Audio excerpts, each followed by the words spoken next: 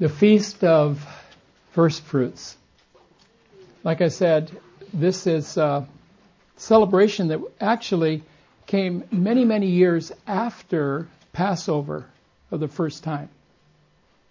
You remember Israel was in bondage in Egypt, and as they welcomed Moses and Aaron to come and have a heart from God, a message from God, a mission from God, to release his people from Egypt, that in asking just a very simple request of the Pharaoh to release Israel and allow them to return to their land, the Pharaoh said no. So God had to show Pharaoh the might and the power of his request and his love and his concern and his plan for reaching the entire world through his people Israel, who had actually grown up as a nation somewhat in Egypt over those 400 years. And now they were at a point where God was calling them back to the land that he had promised to Abraham, Isaac, and Jacob. And in that, Pharaoh's heart became harder and harder. The more that God showed his mercy to the Egyptians, well, you say, well, wait a minute, plagues are not a mercy. Well, yes, they are, if on the repentance and the heart of those who are being oppressed by plagues and pestilence and all. And then God says, okay, you're free of those things. Don't you see the mercy of God? His persistence in showing the Egyptians mercy. Oftentimes we look at the Old Testament and we say, well, God was a terrible God. I can't relate to the God of the Old Testament. No, he was showing continual mercy for the Egyptians. Did you know that God has reserved for Egypt blessing along with Israel? God is a God of mercy. He hasn't changed. Some Christians tell me, I don't like reading the Old Testament. It's dark. It's hard. It scares me. The Old Testament is full. I say full of his love, of his patience, his mercy, his kindness, his goodness. What words are we reading if we're scared of God, of the Old Testament? Really? You know, if you can't see God as a merciful, loving, holy God in the Old Testament, you really won't understand who Jesus Christ is. You really will not understand what your salvation is today because of Jesus Christ coming, and we're looking back to the cross. Because God was showing himself to be just, righteous, compassionate, loving, patient, drawing people to himself. That's what the Old Testament is about. Well, yeah, but there's so many strange things in the Old Testament. Yes, there's so many strange things about us as people. Every one of us. Well, you're smiling, but I don't think you really believe that. You think, well, you know, I'm God's favorite. Well, we are, if we've come to Jesus Christ. We're loved through Jesus Christ. And he sees us as his children, his offspring. But it came all the way through. The whole message came all the way through the Old Testament. And like we've been saying for the last 2 years now, and we'll keep saying it, this book is only really one book. Yes, it's divided in two, but the big part of it is very necessary to read, very necessary to understand. If you're going to understand anything about Jesus Christ of the New Testament. Feast of First Fruits. And the Lord spoke to Moses, saying, Speak to the people of Israel and say to them, when you come into the land that I give you and reap its harvest, you shall bring the sheaf of the first fruits of your harvest to the priest, and he will wave the sheaf before the Lord so that you may be accepted. On the day after the Sabbath, the priest shall wave it, and on that day, when you wave the sheaf, you shall offer a male lamb, a year old, without blemish, as a burnt offering to the Lord. This was the instructions that they had while they were wandering around in the wilderness.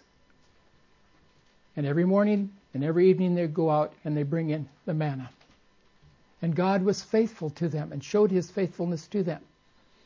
But his ultimate purpose was for them to be in the land that he promised to Abraham, Isaac, and Jacob, because he is a covenant-keeping God and had not forgotten them all those hundreds of years.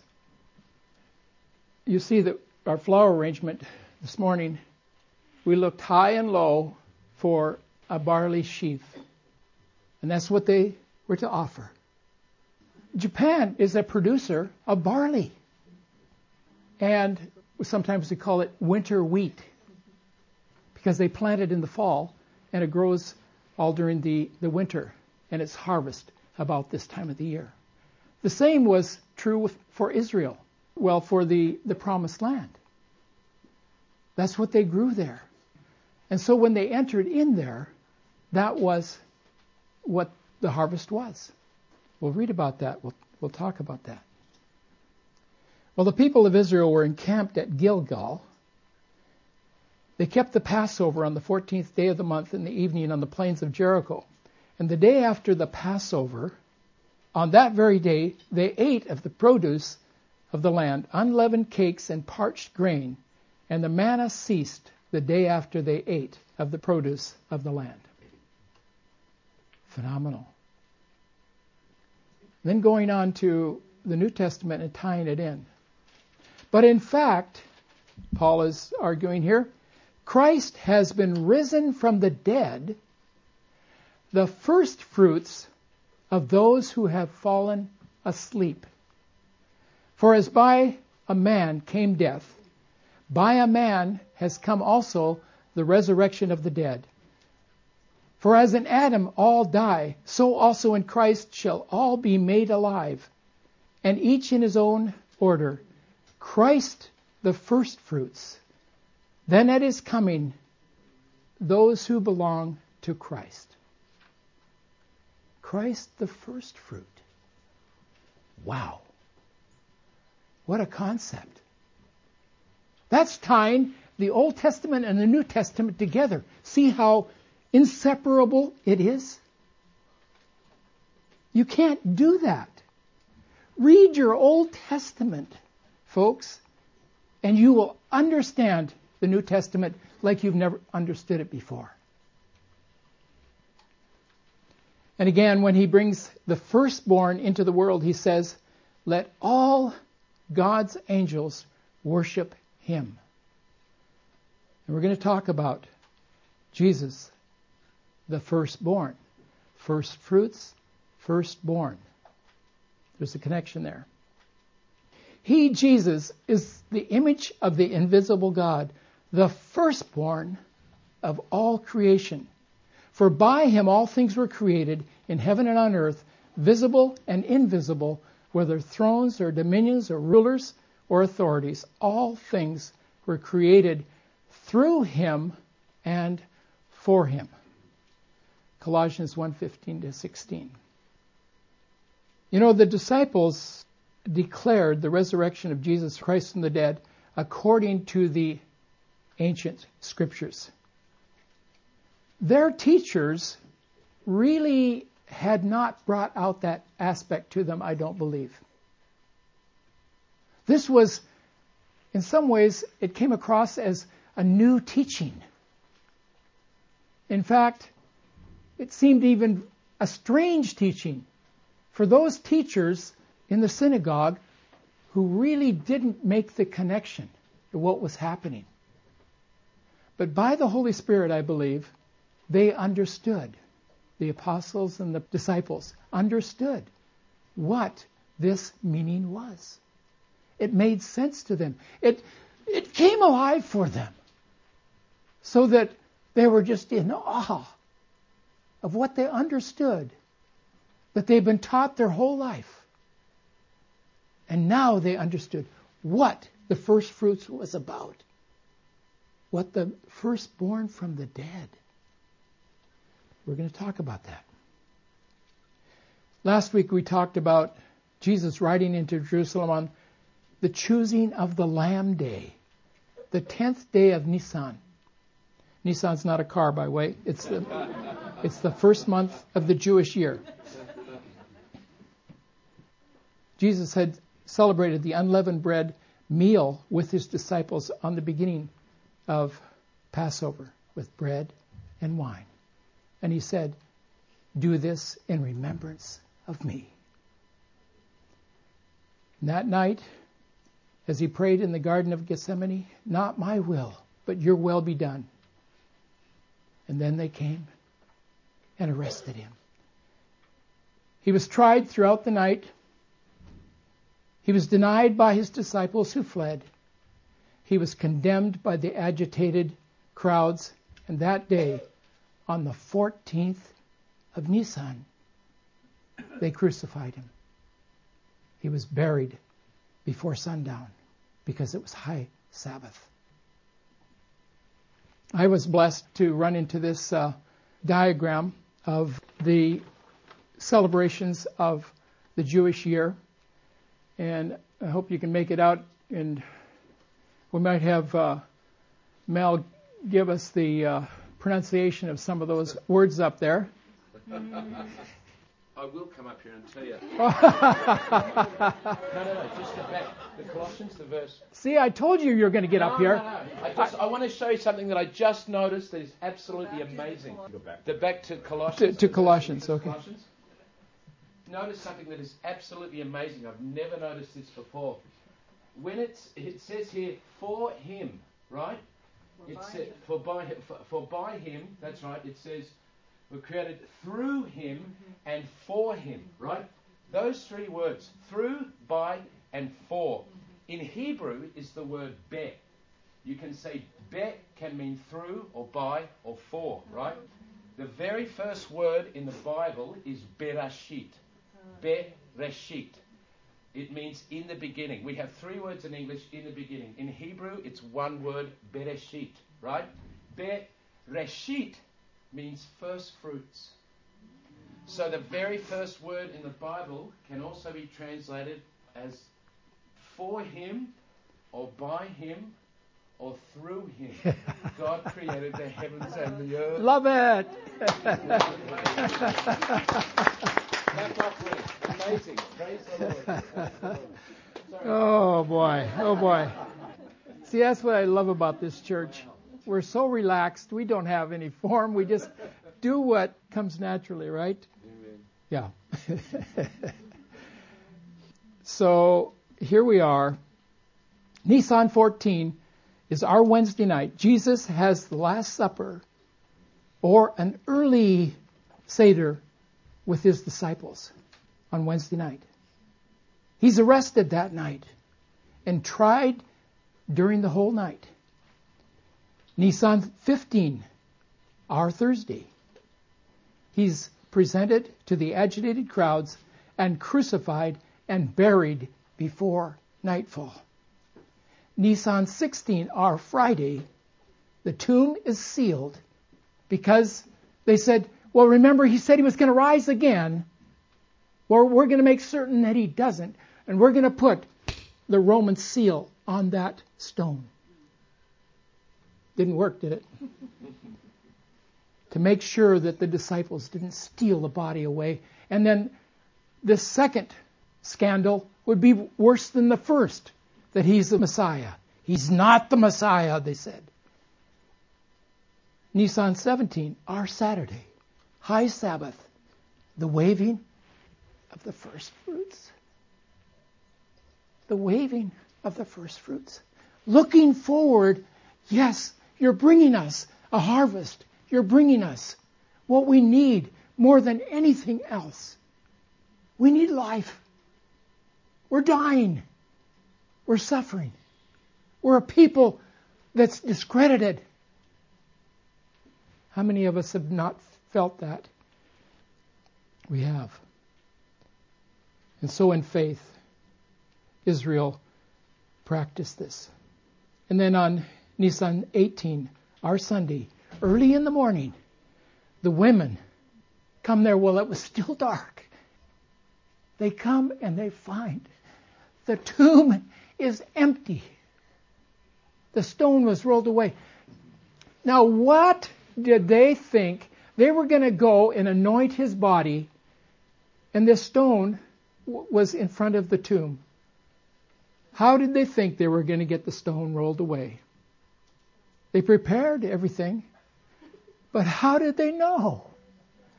They didn't. But they went anyway. By the prompting of the Holy Spirit, they get there, the stone is rolled away by a great big angel. It was a big stone, and he was sitting on it. Amazing, amazing. They discover that he's already risen.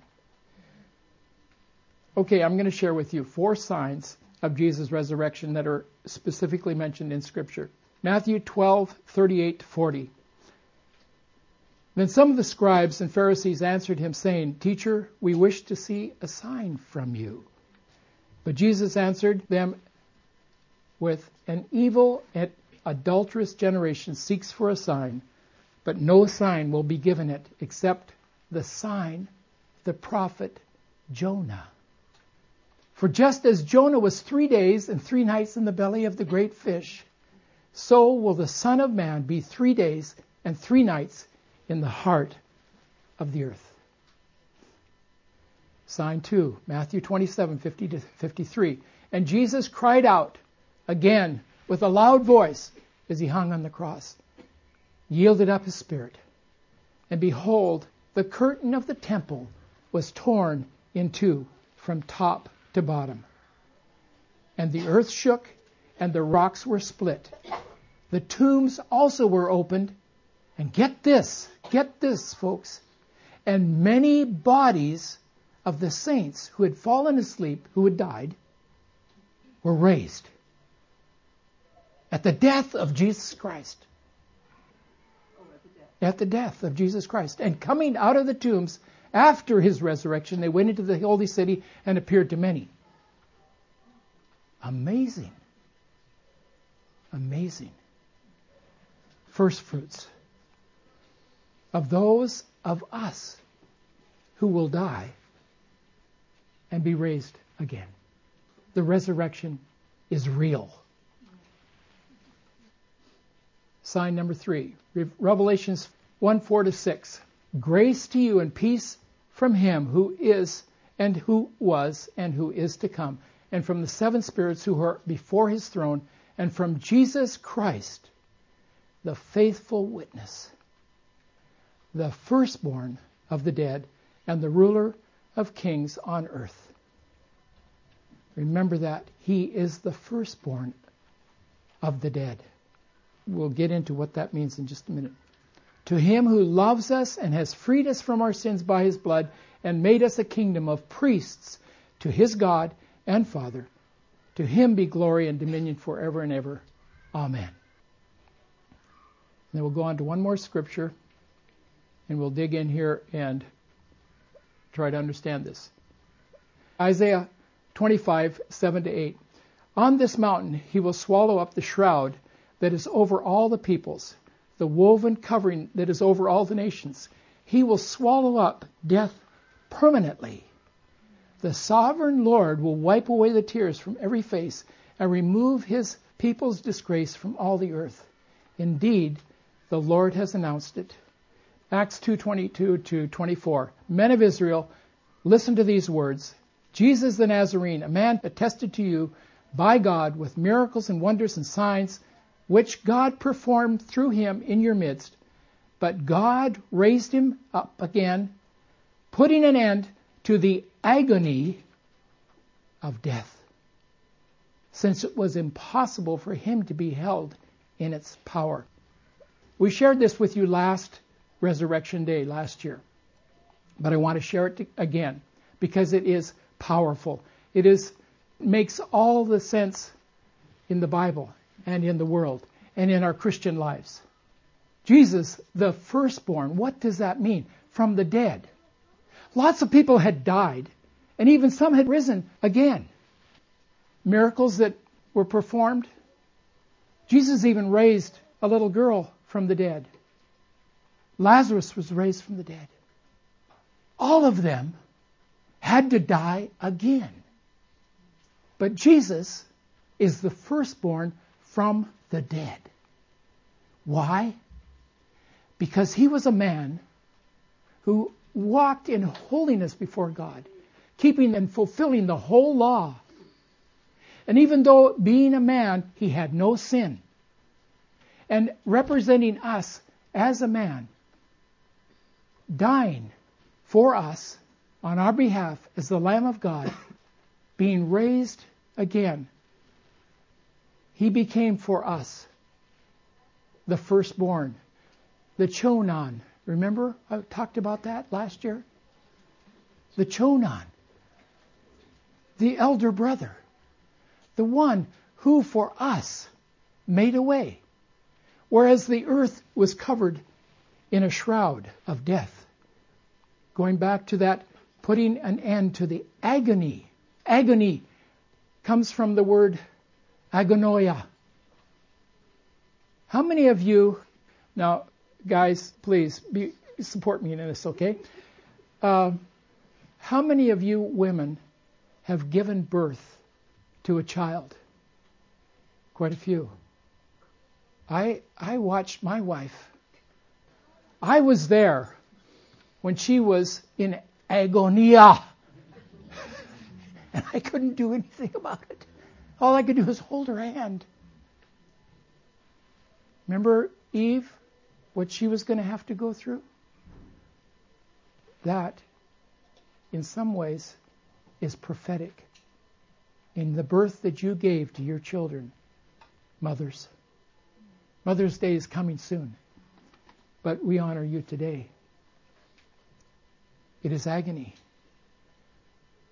And what I believe the prophets are talking about is this shroud of death that represents a kind of a womb. And the nations of the earth are covered by this womb. But it's a shroud of death. That's where we are.